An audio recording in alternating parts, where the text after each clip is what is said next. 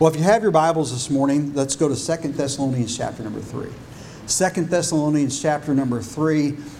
If on your handout the scripture is listed, it probably says 1 Thessalonians. That was my mistake, not the Brother Trevon and Miss Ruby preparing I had it written wrong on my notes, and so they've corrected it on the screen, but there's no way to correct it on your handout. So make sure you jot that it's 2 Thessalonians chapter number 3 and not 1st. 2 Thessalonians chapter number 3, and we're going to look this morning at the first 5 verses here together. Finally, brethren, pray for us that the word of the Lord may have free course and be glorified even as it is with you, and that we may be delivered from unreasonable and wicked men.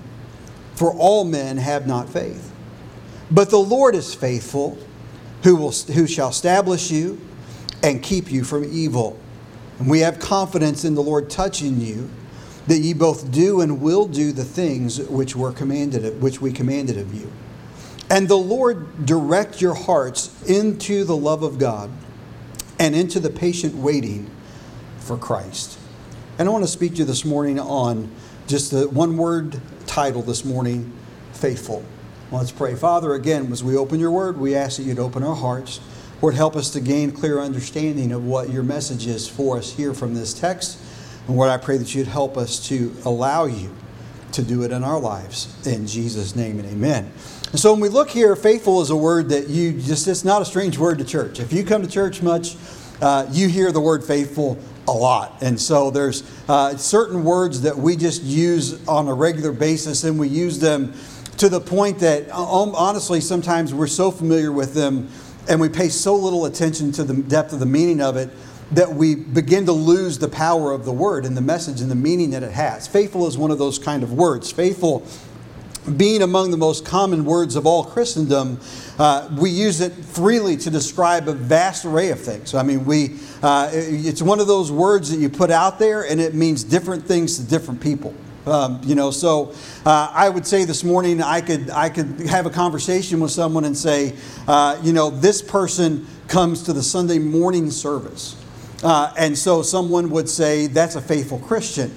I would say that person's faithful to the Sunday morning service. And so there's a difference, there's a distinction. And that's the point that I think is important that we understand, is that we can use common terms, but we don't necessarily always mean the same thing.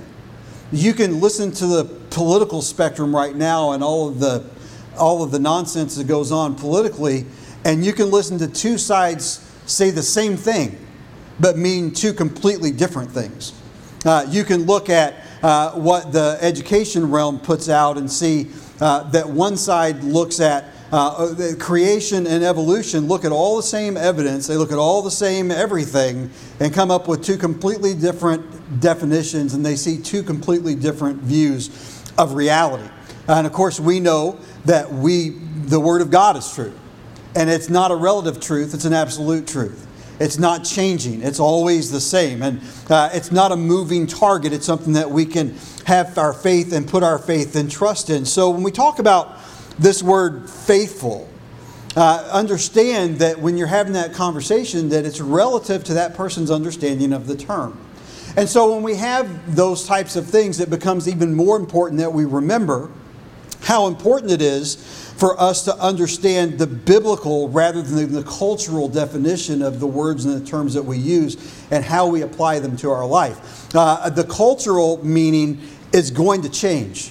The biblical meaning never will. Now, the biblical application may look a little different as the culture changes, so that obviously the way that we can go about reaching out to people is different now than it was 6 months ago. I could go and knock on doors. I could go and canvass doors, but the reality is in neighborhoods that are hard hit, it's more counterproductive than it is productive. I mean, it's just people aren't excited about some stranger coming up to their door, especially if they've got someone in their house that's high risk to get the disease. And I know some folks don't think it's real or it's just all a hoax. I think a lot of it's hyped up and overplayed, but I've had it, so I know it's real. And so, I've had to deal with it. I've had to get over it. I'm still getting over it. And so we understand. Brother Jerry and Miss Neilda, it's good to see them able to be here today. But two of our folks that are nurses and work in the hospital here in town, they will tell you it's real. There's reality out there. But in terms of how it applies to us and how we utilize it. So I want to deal this morning with this biblical term, faithful. Now, when we talk about these things, it's important that we understand two concepts. Number one, what did God say? It doesn't matter what the culture says. It matters what does God say. It doesn't matter what I think or what you think. It matters what did God say. And so when I understand that and understand that this is the guide of my life, I don't want the cultural definition. I want the biblical definition. There are a lot of things that we preach, even that pastors preach, that we preach these terms and these things in context to how it means and what our interpretation it is in our culture today, rather than going back and really digging into the Word of God and finding out what is it that God literally said here, so that we can understand and make proper application. So what did God say? The second thing is, I just alluded to, is what does God mean? What God means is what we need to know. What God said and what God intended is what should guide and govern our lives. And so this word faithful here, as you look here, but in verse 3, but the Lord is faithful. And it starts with Him. Faithfulness doesn't start with you or me, it starts with Jesus. Faithfulness is not, by the way, doing a lot of things. We could meet criteria that would qualify in the mind and the heart of man as faithful. I come to church on Sunday morning, Sunday night, and Wednesday night. I go and tell others about Christ at a scheduled time on a given day of the week, and we participate in this class and maybe teach this class. We do all of these different things, and we read our Bible and we pray every day. May I suggest to you this morning that from a biblical context, that does not make one faithful. You can do all of those things, and should, but that doesn't make us faithful. I think that you'll see that as we define the terms here and as we make application. But it's important that we get what God is saying to us here. In this verse 3, but the Lord is faithful, is the Greek word pistos, which has the simple meaning of sure or true. So when we talk about faithfulness, we're talking about something that's true. We're talking about someone that's sure, dependable. Now, there's two primary words that are really used to describe the definition of this. And the first one is trustworthy. So someone that is faithful is trustworthy. And the Lord is faithful. And so what we see from the beginning here is that God is trustworthy. And the message this morning is that God is trustworthy. And here's where it got really interesting for me as I was studying and preparing this week is this. That it also means trustful. So, trustworthy, trustful. God is trustworthy, and His trustworthiness inspires us to be trustful of the Word and the message that He gives. It doesn't matter how true something is. If I don't trust the deliverer, I'll never receive and hear the message. I'll never partake of what He tells me and what He gives me. And so it means to be trustworthy or trustful. It comes from a root word, pietho, which means to persuade. But it doesn't only mean to be persuaded, it also means to be persuaded. So you see, again, a dual application here. To persuade and to be persuaded. And so God is trustworthy and persuades me to put my trust in Him if I will allow myself to be persuaded. And so when we think and we stop and we think about that, this morning, my question to you is this. Are you willing this morning to be persuaded? Because the reality is that many people come to church, particularly people that have been churched for a long time, that have been saved and walked with the Lord for a long time. We come and we have such vast knowledge of the Bible and what it says and what its words are. And we've heard countless sermons on faithfulness. And we know that we're hearing one today. We'll probably hear one again in the next couple of months. So it's just one of those things that kind of keeps coming around. That it's important that we keep that out in front front of us so that we're reminded. But the reality is that faithfulness is something that God is looking at and saying, hey, I want to persuade you. And if I'm not careful, I can fall into a mold of, okay, God, but I already have heard this before and I already know this. And this is what I think. And even if I feel convicted in my heart, I have spiritualized or I have rationalized how it's okay for me to be the exemption. So I'm really not persuadable. My heart's not, I'm open to hear, but I'm not open to change. And when we come before the Lord and we open His Word, it's important that we're always willing to be persuaded. Now, I'm not asking you this morning to have a desire to be persuaded by the pastor. Be persuaded by the Word of God. Be persuaded by the Holy Spirit of God as He speaks to us as God's Word is delivered. Now, I have 3 statements that I want to give that kind of put this together so that we can see what God has done and how God lays out this and how it applies to our life. And then we're going to come back and look at the text and make the main points of the message. First statement is this: the nature and the character of God as we experience Him persuade us that His words are true and that we can trust Him to be and can trust Him to do all that He has revealed. As I experience God, I experience His truth, His trustworthiness. And the more that I experience that, the more I'm able to come to a place in my life where I'm saying, Lord, I'm willing to believe You. I'm willing to hear You. Second statement is this: faithfulness also allows us to be persuaded. As we experience the trustworthiness of God, we become trustful of Him, allowing us, as our trust grows, to yield our will to His. See, the problem with most Christians is not that we have a lack of knowledge, it's that we have a lack of willingness to yield our will to the will of God. We have a lack of willingness to yield the reins to our life to the Holy Spirit that indwells us. See, He tells them here in verse 3, the Lord is faithful who will establish you and keep you from evil.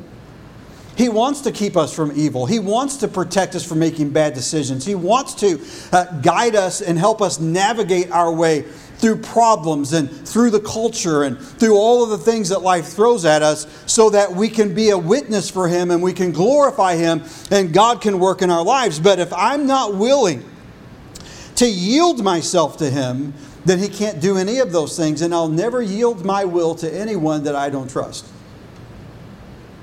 Now, I can go through the motions, but I can never actually be yielded.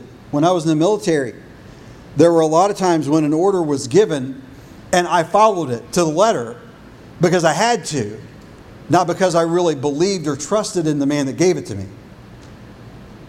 The difference is that when God gives us something, we follow because we trust Him.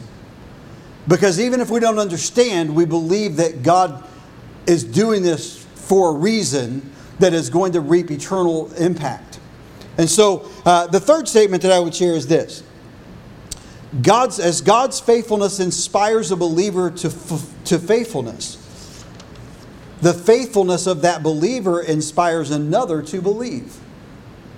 So in other words, here's the gospel. It's presented. Here is God demonstrating His love toward us.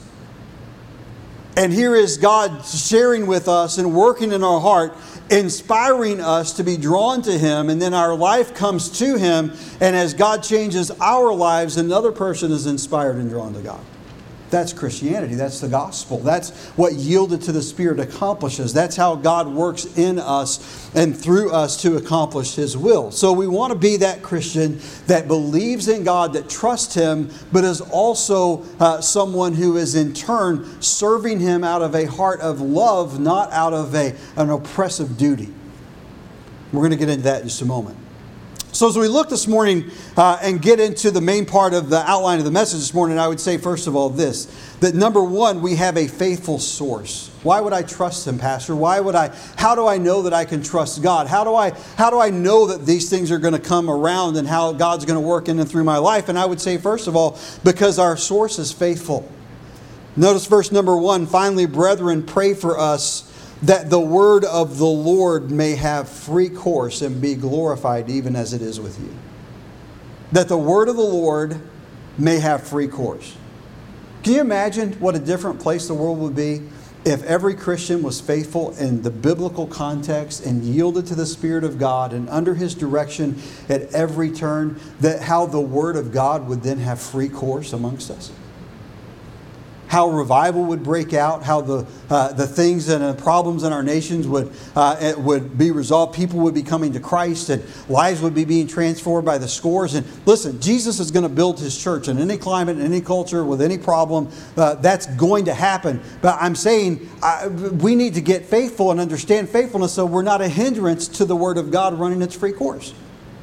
I don't want to be a hindrance to the gospel. I want to be an asset to the gospel. I don't want to be a hindrance to the work that God's trying to do in people's lives. I want to be helpful and to accomplish what God's given us to do. So how do I know I can trust it? Pastor realized this morning that your source is faithful. In John chapter 1, he reveals to us and clarifies for us that source. By the way, the word here for the word of the Lord is the word logos, which is the word which means to say, to speak, but it's also the word that's used and translated throughout the New Testament for the Word of God. It's the same word that we see in John chapter 1 when he says, in the beginning was the word, logos. And the word, logos, was with God. And the word, logos, was God. And verse 14, and the word, again, logos, was made flesh and dwelt among us. It's the Word of God. The Bible, the Scriptures that He has given are Jesus in print. It is a manifestation of the person and the character of God that has been delivered to humanity so that we can know the essence of His nature and understand who He is and His holiness and His purity and how it affects our life. It's so that we can understand that we're sinners, and we can also understand that His love compelled Him to pay the price to make atonement for that sin so that justice is satisfied and so that justification is made and atonement is made, and God does not compromise His qualities and values of His essence of being just and being pure and being righteous and being holy when He makes and allows man to come into heaven. We are entered in because Jesus Christ the righteous gave Himself for us, and we know that because of the Word of God. We know that because He's told us in the Scripture, and I'm saying to you this morning that we know that we have a faithful source, and the identity of the source is available to us and revealed to us in the Scripture. Not only do we see the identity of the source, but we see the inspiration of the source. Now, when we talk about inspiration, there's, again, it's one of those words that can mean a lot of different things. I could go and say that, well, I have when you walk into our house, my uncle that drowned when he was 20. When he was 17, he did an India ink drawing of my great-grandfather's house. And I have that painting now. And I did not realize for many years that it was actually my great-grandfather's house until someone in the family revealed that to me. And so you could say that he was inspired to draw that picture by his relationship with our great-grandfather, his grandfather. And so you could look at great and famous paintings and things that would say, that this famous painter was inspired by such and such. That's not the kind of inspiration that we're talking about. You could look at people that are going to starting school. Colleges are starting back mostly this week, and those that are going and saying, hey, I want to go to law school, or I want to go to medical school, or I want to go and do this, and I want to take this. Generally, people that are pursuing those things in higher education had someone in their life that inspired them to want to follow that career choice. They were inspired. And that inspiration, there's nothing wrong with that. That's a good inspiration. It's a great thing, but that's not what we're talking about when we say the Bible is inspired. And understand this morning, there are a lot of people out there in Christendom that would say that the Bible is inspired in such a way. That we have some of what God has for us because it's just, God inspired the authors. May I say this morning that there aren't authors. There are writers. There's only one author. And so God authored the Bible. He inspired the Bible. He gave it by the breath of the Holy Spirit. And there are 40 or so writers of the Scripture of the 66 books over 1,400 or so years. And so what we talk about here when we talk about inspiration and its importance is because all Scripture is given by inspiration and is profitable for doctrine, for reproof, for instruction in righteousness. That the man of God, and that, by the way, includes any person, man or woman, who is saved and knows Christ. Understand here, he's addressing Timothy, he's addressing a young pastor, but the application is that the Word of God is just as valuable to every Christian as it is to every pastor. And it makes the same application to your life as it does to my life. The Word of God is good for you for doctrine. It's good for you and it's profitable for you for correction. And it's profitable for instruction in righteousness, that we may be perfect, thoroughly furnished unto all good works. How do we know to do right? How do we even know what is right except what God has told us in His Word? He inspired it. I can trust it. It's faithful. My source is faithful. It's not the USA Today or the New York Times that changes from one writer to the next and from one day to the next and one political whim to the next. It is the unchanging, unfailing Word of God. I have the identity of the source. I have the inspiration of the source. And I also have been told way back in Psalms, whenever before much of it was even completely put to pen to paper, I was told of the integrity of the source. The Word of God is trustworthy. Psalm 119, 138 says, Thy testimonies that Thou hast commanded are righteous and very faithful. The Word of God is faithful. What does that mean, Pastor? That means it's able to persuade, if I'm willing to be persuaded. It tells me who God is and what God's desires are. It tells me to know that I'm a sinner and that He died for me so that He can make atonement for me. We have a faithful source. Secondly, this morning I would say we have a faithful Savior. We've already looked and talked a little bit about verse number 3. But the Lord is faithful, who shall establish you. We would say in our vernacular today, establish you. But it's the same term. It's the same word essentially. And so that He will establish you. We have a faithful Savior. We see here first that Jesus is faithful to save. He's faithful to save. The Bible says that God is not willing that any should perish, but that all should come to repentance. He did not die for some. He did not die for only those that trust Him. He died for everyone's sin, whether they receive the gift of salvation or not. Their sin's been paid for. No one will be in hell whose sins Jesus didn't pay for. They'll only be there if they refuse to accept the payment. And so we understand that God's not desirous for anyone to be there. Matter of fact, in Romans chapter 10, He tells us that if we believe that He's the Son of God, and if we believe that we're sinners, and if we believe that God raised Him from the dead, that He gave His life for us, that whosoever should call upon the Lord shall be saved. In other words, if I believe that He is who He said He is, and He's done what He said He would do, and I put my faith and trust in Him, then it's not up to me to be good. It's not up to me to go to church. It's not up to me to get baptized. It has nothing to do with salvation. Only thing that has to do with salvation is that I realize I was a sinner. Do I believe that He's God's Son? And have I placed my faith and trust in Him and received His gift of salvation for me? And if I've done that, I have a faithful Savior. He is faithful to save. I'm telling you this morning that if you feel convicted in your heart, that means that if you feel as if there's a voice or a tug, an urging in your heart saying, yes, this is right and this is true and this is God working, then what that is and what you're experiencing is the Holy Spirit of God doing and fulfilling His ministry as given in the Gospel of John, where He is compelling you and He is convincing you of the truth of God's Word. And the truth of God's Word is that we've all sinned, that we all need a Savior, that Jesus is that Savior, and we come to Him realizing that He is faithful to save. But I'm so glad that once He saved me, He didn't just throw me out there and say, okay, figure it out, or I'll see you when you get here. He said, no, I'll establish you. I will establish you. I will teach you. I will train you. I will be there with you. I will bring you through. Philippians chapter 2 and verse 13 talks about that it is the pleasure of God to will and to do that of His good pleasure. Matter of fact, let me get here so I don't butcher it. For it is God which worketh in you both to will and to do of His good pleasure.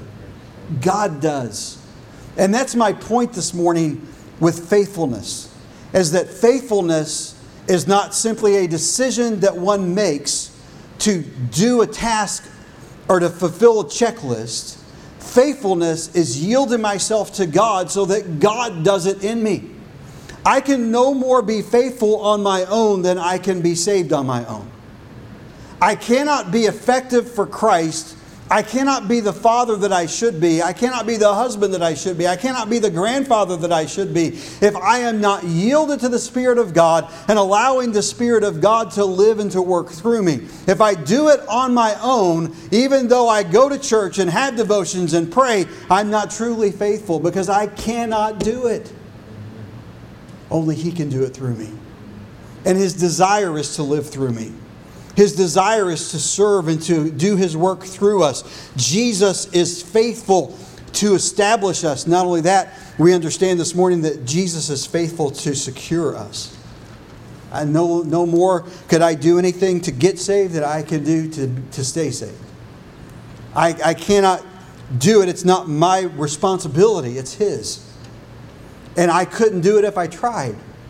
And the reality is that God moves and God works, that He is faithful to secure. The Apostle Paul, writing to Timothy in 2 Timothy chapter 4, verses 17 and 18 said, "Notwithstanding, the Lord stood with me and strengthened me, that by me the preaching might be fully known, and that all the Gentiles might hear. And I was delivered out of the mouth of the lion, and the Lord shall deliver me from every evil work, and will preserve me unto His heavenly kingdom, to whom be glory forever and ever. Amen." Now I want to say here this, that He is faithful to secure. That means He is securing my soul. He'll secure my walk, my testimony. He secures those things. You say, "Pastor, but what about the Apostle Paul?" It said he saved him from physical problems. Yeah, but ultimately the Apostle Paul was beheaded for the gospel. Did God fail him? Was God unfaithful to him? No.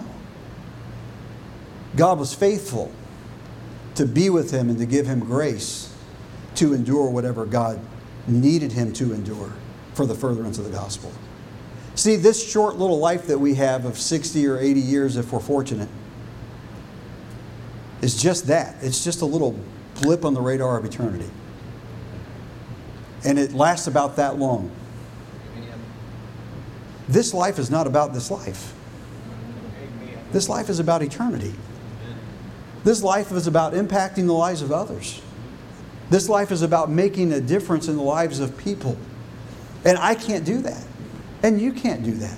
Oh, sure, I can knock on their door and I can give them the gospel and I can give them something to read and I can invite them to church and I can preach the sermon and I can compel them and try to convince them that their need for salvation. But the truth is, until they trust the trustworthy one, until they become willing to be persuaded, then they're never going to have anything of value or life-changing take place in their heart. Listen, praying a prayer does not save the soul any more than getting baptized or coming to church does.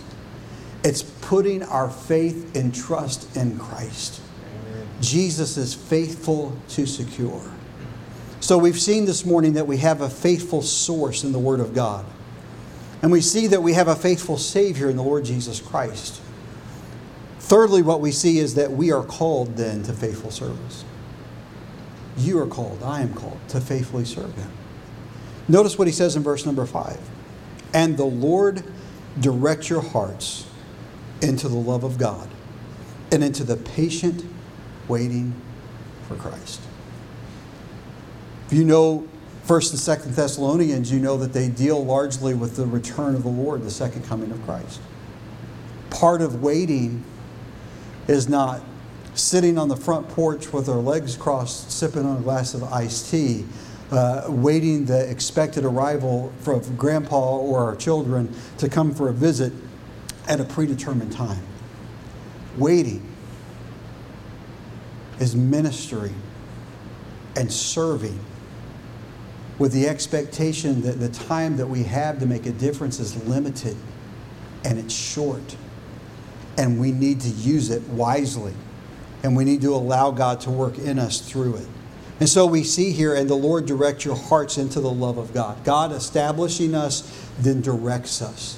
How does He direct us? To what purpose does He direct us? He directs us to faithful service. Listen, I can do a lot of service and not be faithful. I can mow the lawn, I can weed eat, I can fix problems, I can change light bulbs, I can do all kinds of things and serve and not be faithful.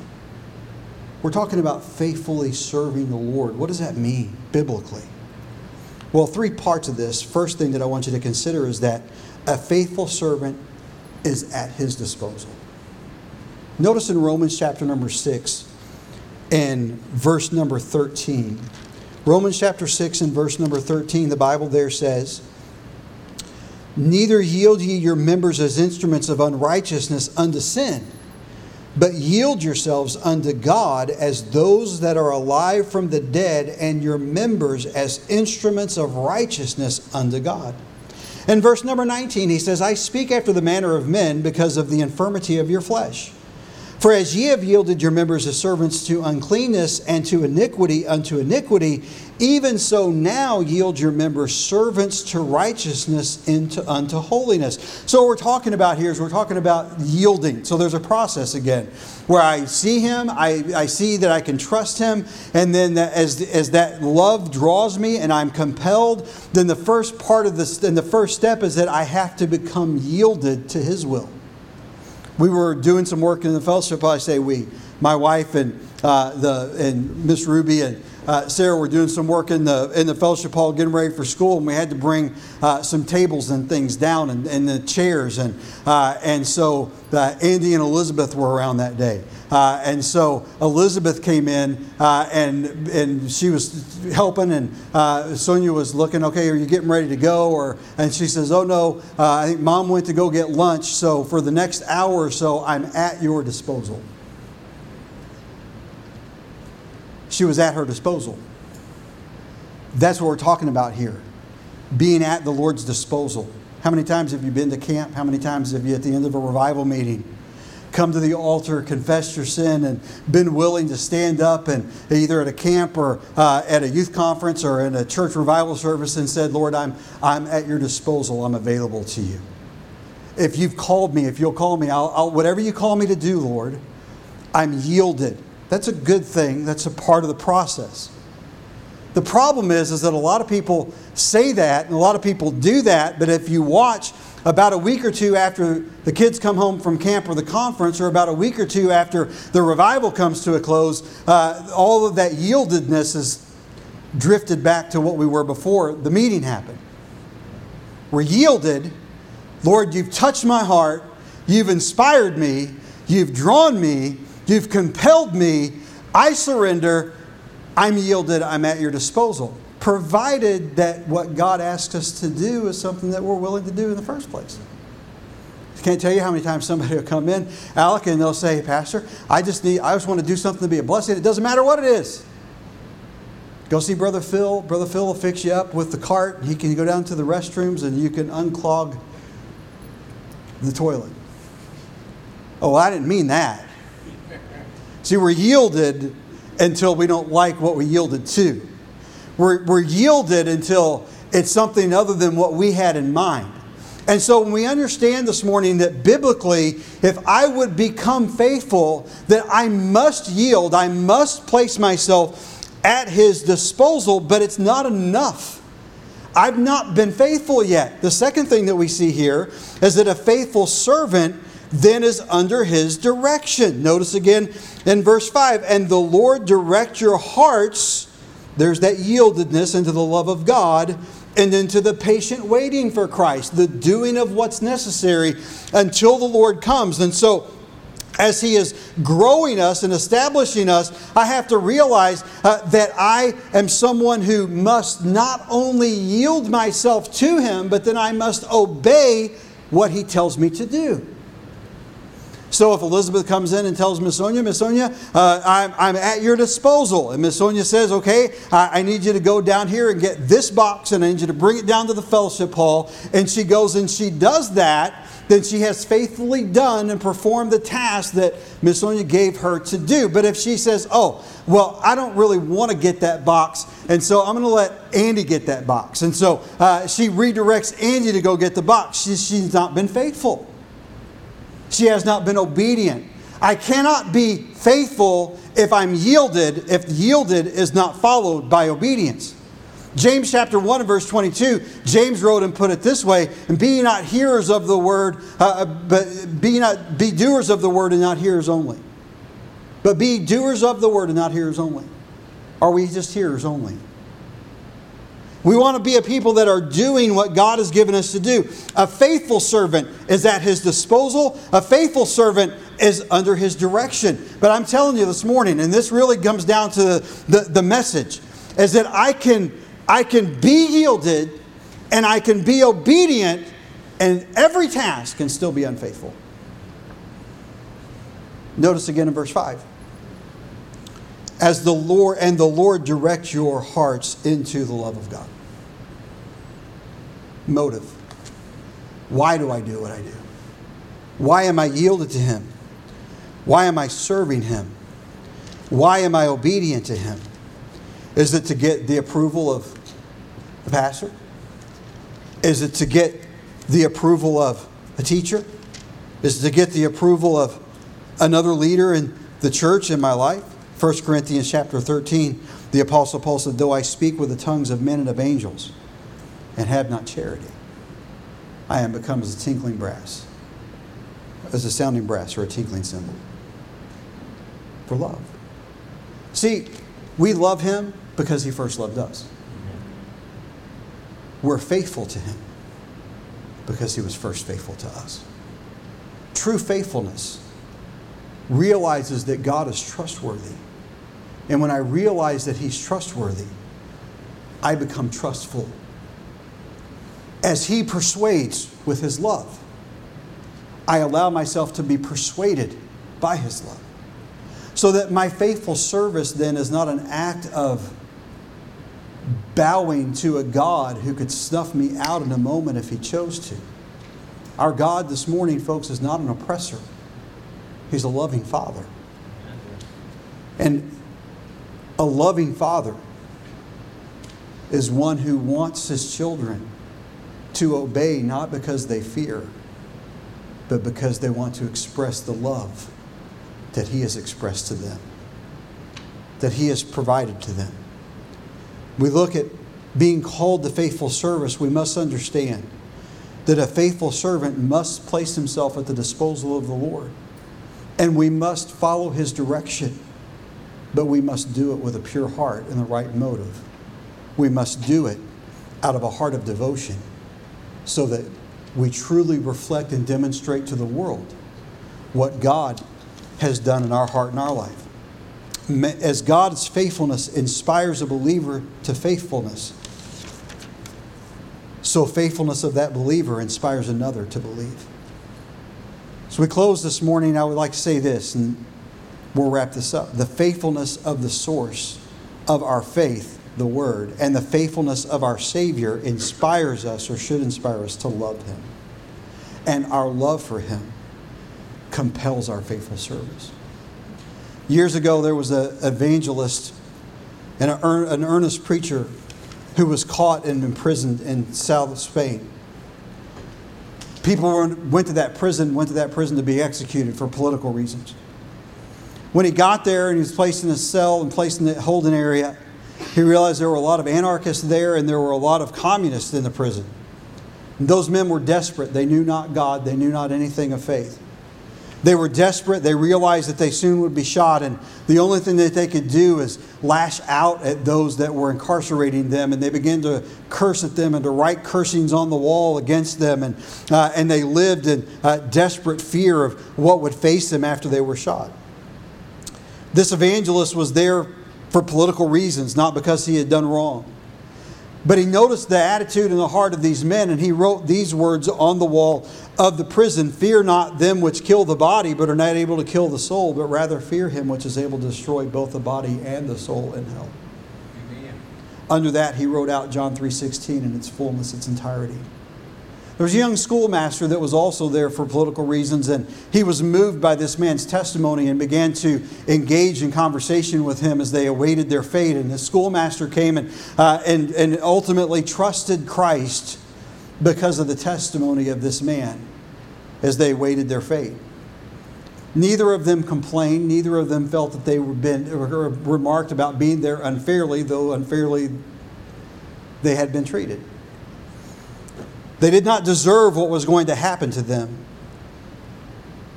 Neither did they deserve the salvation that they found in Jesus Christ. But finding Jesus, he did. One day he came up and he said, "My name's on the list today to be shot." Talking to the preacher. He said, "I'm so glad that you wrote that text on the wall. Before, I should have been desperate. But now, although I don't want to die, I know that I'm going to be with Jesus. And then I'll see you again someday." Faithfulness in every circumstance, driven, compelled, and lived in the love of Christ, impacts and inspires the lives of others. Oppressive church regimes condemn people to hell and drive people from serving, from true service. Listen, I've been in churches all my life where there were a lot of people that were standing in line to do the next task because they either feared the pastor or they wanted recognition and approval from the pastor or a Sunday school teacher or some other leader in their life. We don't need that. Victory Baptist Church doesn't need that. The city of Baytown doesn't need that. The state of Texas doesn't need that. The United States of America doesn't need. The world doesn't need that kind of Christianity. What we need is a people that realize that God loves me. And because God loves me and has revealed himself to me, I can trust him. And because I trust him, I'm going to yield myself to him fully. And I'm going to obey him. Not because he'll thump me on the back of the head if I don't, but because I want to express the love to him that he's expressed to me. And when you read your Bible and pray, loving the Lord with a heart that's open to persuasion, when you worship in a service like this with a heart open to persuasion, expressing love to Christ, when we love our wives, our husbands, our children, our parents, our grandchildren, our grandparents, because it's an expression of the love that we have for Jesus, and we want to express that back, then, my friends, in the biblical understanding of the Word, we have become faithful. Are you faithful this morning? Whether you are or not, whether I am or are not, he is.